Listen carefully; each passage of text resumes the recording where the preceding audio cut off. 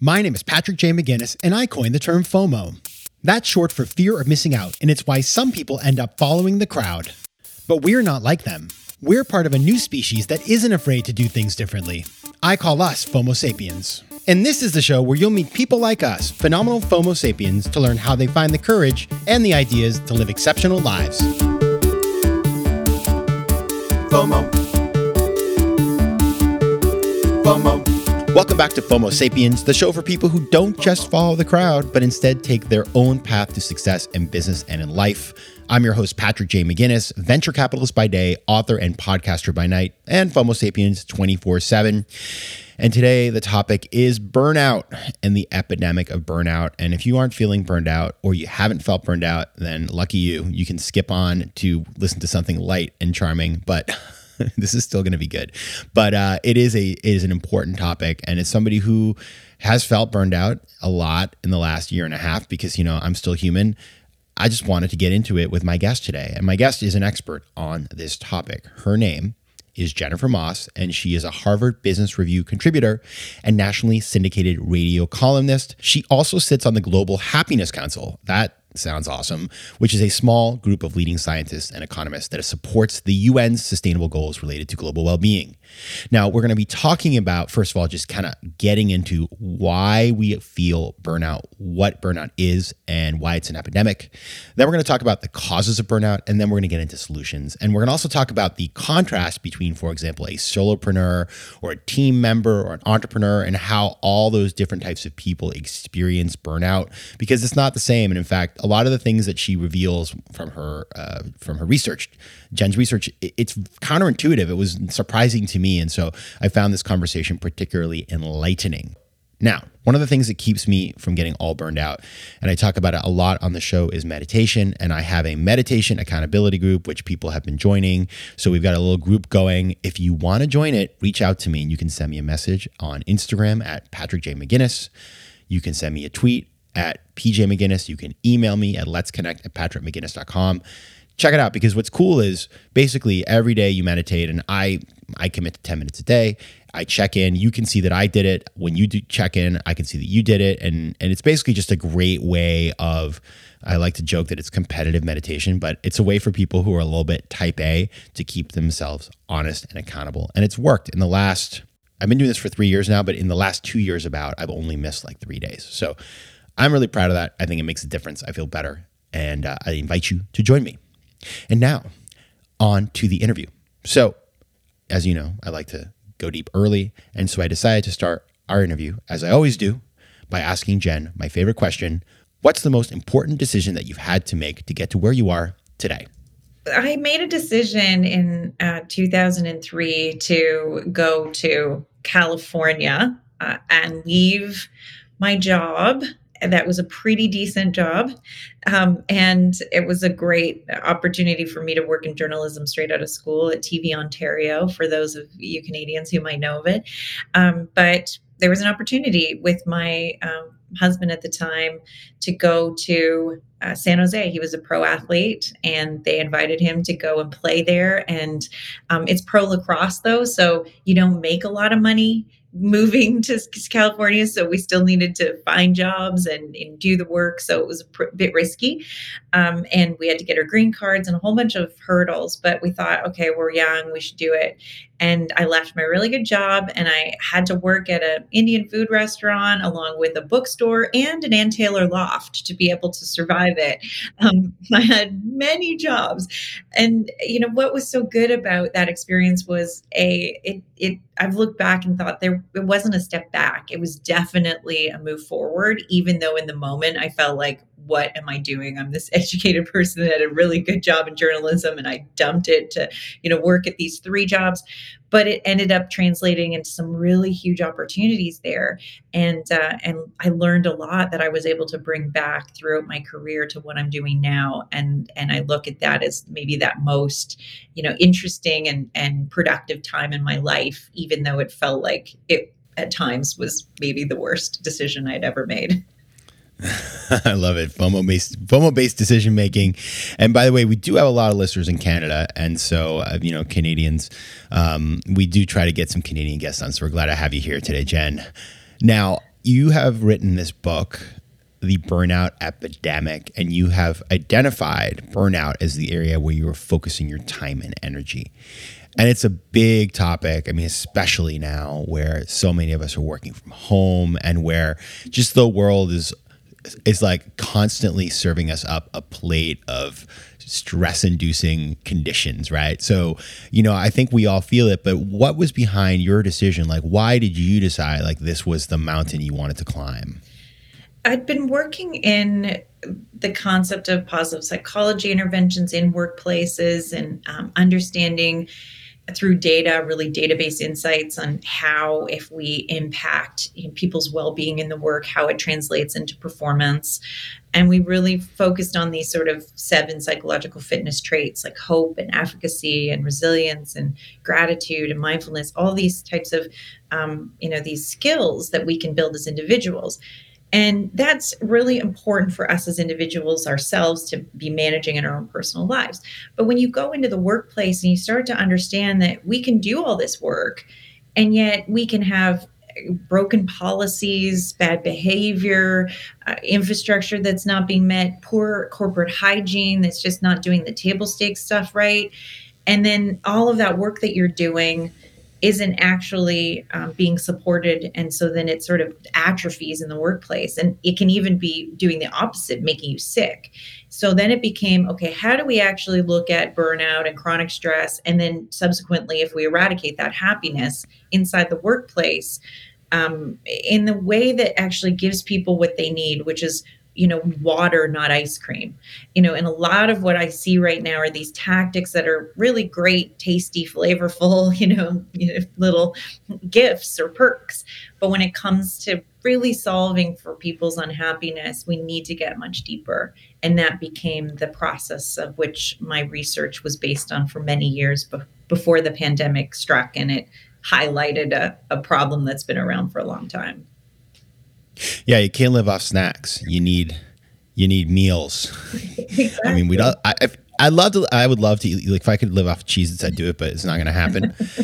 and I've been noticing. I'm curious, like as I'm sure all of you listening right now have been feeling a lot of these feelings. It's like I feel like the first wave of the pandemic, we were all in like our brace for crash position. So you sort of like became a stoic and you're like, I'm going to just bear this out and grin and bear it for the next, 3 months, 6 months, whatever. And now that we've gone through the whole cycle and continues, it's like you start to see the longer term effects, and people are getting sick and people are stressed and people are quitting their jobs, they're creating resignation. And like, there's all these things that like, it took a while for them to manifest. And so it's real. Just to get started, definitionally, I would love to hear how you define burnout. And then you call it an epidemic. Talk about why you feel it's an epidemic. In 2019, the World Health Organization identified burnout as an occupational phenomenon. It's workplace stress left unmanaged. It took about 40 years for researchers, and they still disagree. Some feel like that's too narrow, but others are so excited, like me, Dr. Christine Maslach, Dr. Michael Leiter, who are really part of this effort to change the conversation around burnout, to really define it as a workplace issue. And the reason for that is if we don't identify it as a workplace problem, then it becomes on individuals to solve alone. So here's self-care. You're feeling burned out, we'll just do more yoga. Here's an app for you to use to meditate. That'll help. Listen to rain for 30 seconds. I'm sure that will solve for systemic discrimination that is making you burned out. When we actually look at the root causes of burnout, and there are 6, it's this idea that with the organization involved, then we can solve it as a we problem. Yes, we still have to work on our psychological fitness, our emotional intelligence, but organizations have a huge role to play. And if they don't actually fix those broken policies, then we'll never solve for burnout. So that definition is really what I go by, the WHO definition, because it's how we can, I think, have hope that it can be fixed. FOMO. Tell me if this sounds familiar. Your business gets to a certain size and the cracks start to emerge. Things you used to do in a day are taking a week. You don't have one source of truth. If this is you, you should know these 3 numbers: 37,000, 25, 1. 37,000. That's the number of businesses which have upgraded to NetSuite by Oracle. 25. NetSuite turns 25 this year. Happy birthday. That's 25 years of helping businesses do more with less, close the books in days, not weeks, and drive down costs.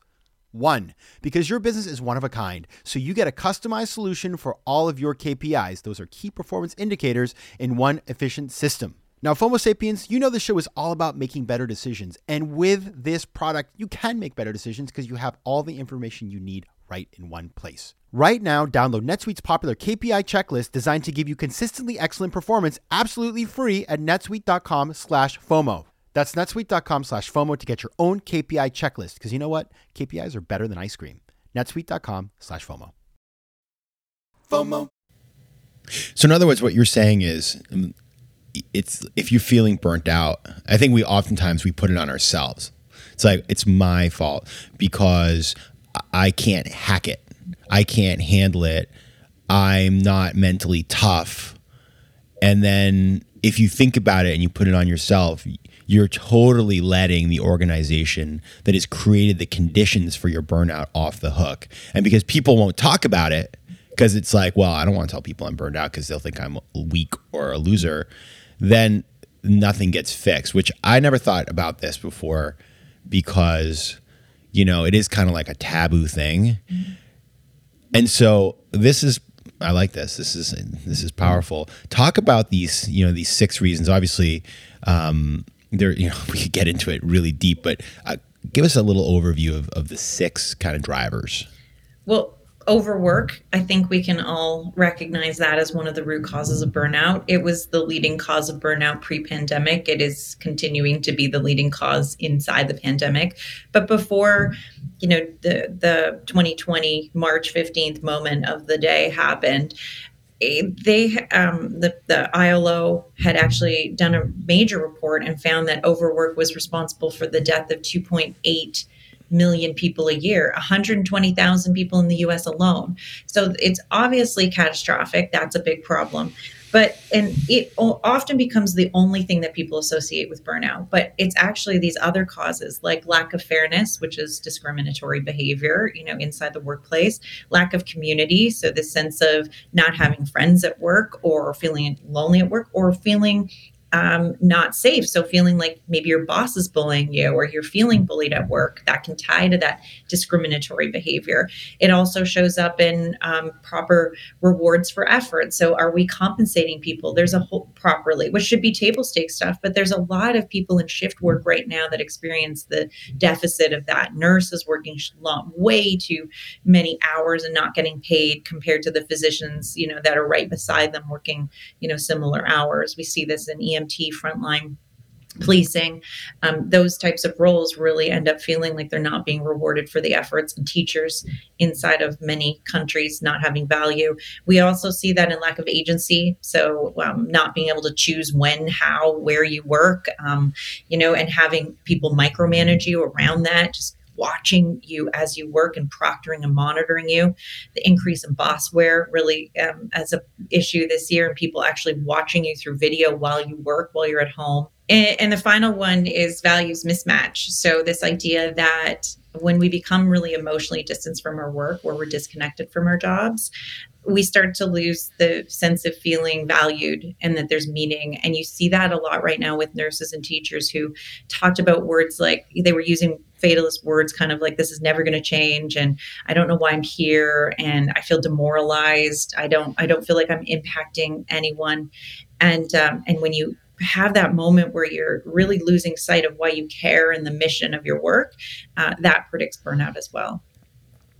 This is not what I thought you were going to tell me. I'll tell you why it's counterintuitive to me. Because I had a question I wrote down, which is, are FOMO sapiens more likely to have burnout? Because FOMO sapiens are like these people who are like running after things and creating their own path, and it's like intense but the thing is, there's a lot of autonomy. So like when you're a FOMO sapiens, you're making decisions for yourself, and maybe it means you work a lot, but you sort of have agency and you are deciding the direction in which you're going to go. And what I'm hearing from you right now, which is interesting, is that a lot of these problems that that drive the feelings of burnout are because of the fact that you are disengaged, because you are working in a culture where you can't affect things, where things are foisted upon you, and you are like just along for the ride. And so you have this like feeling of just like at the end of the day, and we think about it with like positive psychology, it's like there's just like you are completely left out of all the things that should make you happy. And so I'm curious, when we think about that though, how about the like the entrepreneur or like the solopreneur? Is it different, or how does it work? I love that you asked that question, because I talk often, and I wrote this article in Harvard Business Review pre-pandemic that it ended up being really popular. And I think because a lot of people, put their hands up to say, this is so me. And I write about how if you love what you do, the idea that you never work a day in your life is a complete myth, because we have this tendency as people who really either care about the stakeholder or we're passionate about what we do, and really enjoy the work. We can forget to really engage in self-care and to manage our own responsibility of modeling the behavior, even for our teams and the people around us, because we get so passionate we sometimes forget that other people don't necessarily feel exactly the same way as we do and have the same drive and motivation around the subject matter or the work. And I started to do some research around this and looked at this really interesting research that looked at harmonious versus obsessive passion. And when we're harmonious, that means we have things in check. We're still eating dinner with family and friends, and we're going to the bathroom in the day and eating properly and taking care of ourselves. And, and we're stopping to do our hobbies. We're managing our lives in a healthy, effective way. But there's times I know for sure where I think, wow, I'm doing more. And I mentioned this earlier when we were talking before getting on to recording the session, was this idea that, I did a talk last night at 8:00 at night, and I love the work, but I recognized I was making a bad decision, that it was too late, and I had promised myself that I wouldn't do that so I don't burn out.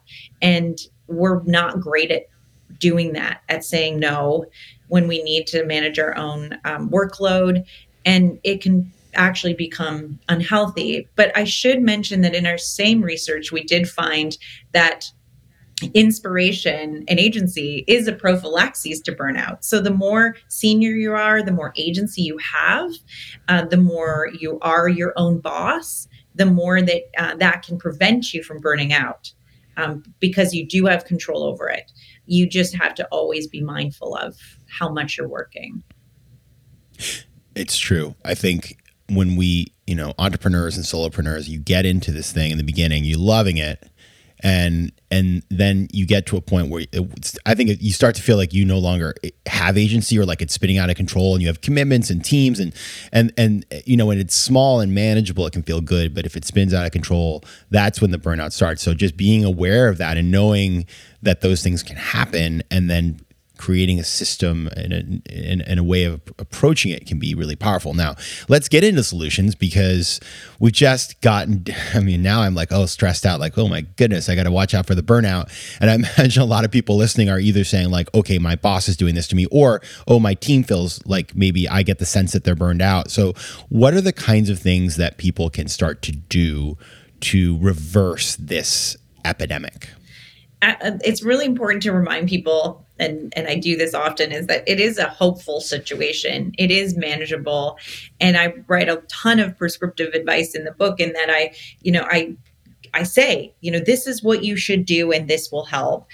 Not just for us as individuals. There's lots of self-care, yes, that we're aware of, but inside of teams and organizations, it's all about looking at an organization. I like to sort of describe a concept, or compare an organization to a brain. Brains have to wire and rewire to adapt to change. The process of neuroplasticity in the brain is just so important to me. And when I do a ton of research around how we develop the culture inside of our organizations, it's the same way that you would look at an example of a brain. We have to actually deem it important. It's small changes. It's It's repeated changes over time. It's creating an environment that slowly starts to develop this subconscious pattern. And that means that it's easy, simple things to do. It's just about doing them and actually making them a priority, which is the hard part for a lot of folks. I say, even just to start off, if you're a manager, abandon a whole bunch of those useless meetings that we are still participating on. And now it's gotten even worse because we do it over Zoom. Meeting fatigue was a problem beforehand. Now here we are again, just making it worse by having to stare at each other constantly.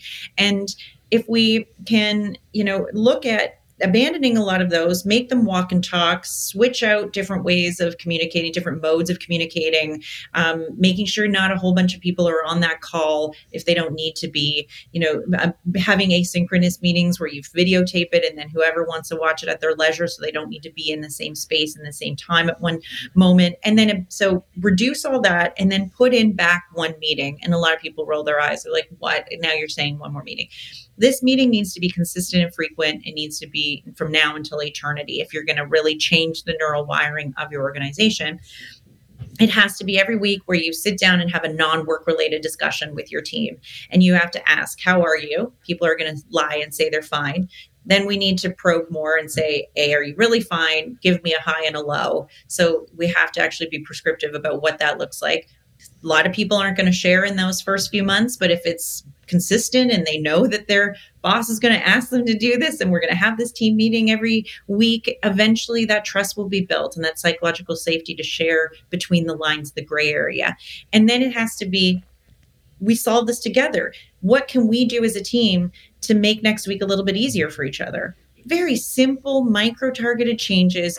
They're solves that are collaborative. It's not individual responsibility solve. And then me as a manager should say, what can I do for you to make next week easier? 3 simple questions that are done weekly end up getting to the gray area. If someone's saying every week, it's been a real struggle, I have my kid at home, she's chronically ill, or I have to put my mom in a home and I'm feeling really nervous about that. You start to see that if that's accumulated, then you get to see between the lines of people's lives. And that's when you get to ask them the questions that are meaningful, that helps prevent their chronic stress and will lead to you preventing burnout in the long run. FOMO. Yeah, I think about this like when I was first coming out of college, I felt like senior people didn't care. Like I was an input in their machine, and they, sort of like their objective was to squeeze as much work out of me as they could. And that used to be the model. And I think it still is for many people. But the problem is, like, especially right now, like you're not going to retain people, and finding people is really hard. And especially when you're talking about the industries that you identified earlier, which are some of these like public facing industries or hourly workers, where there's really, it can be very thankless work and really hard work, and the money's not there. Like if you're managing a team of people, or you're trying to build a team of people like that, and you just, you're not competing on price alone. You're also trying to retain people with culture and other things. Like if you're not in touch with how those people are feeling, forget about it. And so this is all very sensible. And, if you listen to the people who are doing the work, or the people who are supporting, in the office, the people who don't get the thank yous, and you listen to how they're feeling, I mean, that's where all the learning is. And I feel like senior people can be so disconnected. It's incredible to me. So that sounds like a very sensible set of questions. Now, I'd love to know how you think about the sort of Gen Zs in all of this mix, because what I've noticed, I was reading this article in the Times recently, New York Times, about how millennials are realizing that the Gen Zs are really different than them, and how, for example, the Gen Zs will say, I mean, I don't want to stereotype, but there was one in particular that said, hey, if I finish my work, why do I have to stay till 5? Can't I leave at 3? So there's a very different mindset out there, and especially for people who've been doing work from home ever since they graduated from college. So what is your take on that, the change in how we see work over time? It's been really interesting, because it was, even when I started this, 12 years ago, I started researching well-being, in work and doing the data insights. And millennials at the time were the generation that no one understood, because they were, asking for more. And there was lots of questions about burnout being a whiny millennial problem. And, the thing is that I think actually, when young people start their work, they do have these kind of questions like, why are we working these hours where doesn't necessitate me being here? Why are we not working towards goals? People should be able to work when and how they want. If they're faster at 6 a.m. in the morning than they are at 6 o'clock at night, I mean, it should be all about when we're most productive, optimizing just our own, biological opportunities. We should be able to really encourage people to work faster. There's some really great research out of the Scandinavian countries, which is always, great to see them doing this research because they're always the first and they're the best examples of the happiest countries. And, it's homogenous, so it's not necessarily easy to just take that group and pull it into the, North America and say that that's exactly how it's going to work. But when they look at the 35-hour work week, what they found is that all in productivity, all of these metrics that they define as success without being a 35-hour work week were equal or more, were higher levels of productivity, and their metrics were more successful. Even looking at policing, because they looked across the public sector with all different kinds of roles, and they found that, even policing, their closed case files increased in less hours. The IRS did a better job of, answering the customers' requests. I mean, all these different types of data points in 35-hour work week. So I think Gen Zs do have a point in saying what is the point? And yet we have also found that they are a highly burned out group, and same with millennials. And a lot of that has to do with these reasons. The reasons are they have very little agency. They might be asking for this, but there's a few people, I would say predominantly most young people in their early days of work don't just put up their hand and say, why do I need to be here? That might have been a couple edge cases, but I don't think that's standard. And we also see that they have golden handcuffs. They have a huge amount of expenses to pay back with their student loans. They feel indebted servitude. They're in an environment right now where they have no visibility with their boss.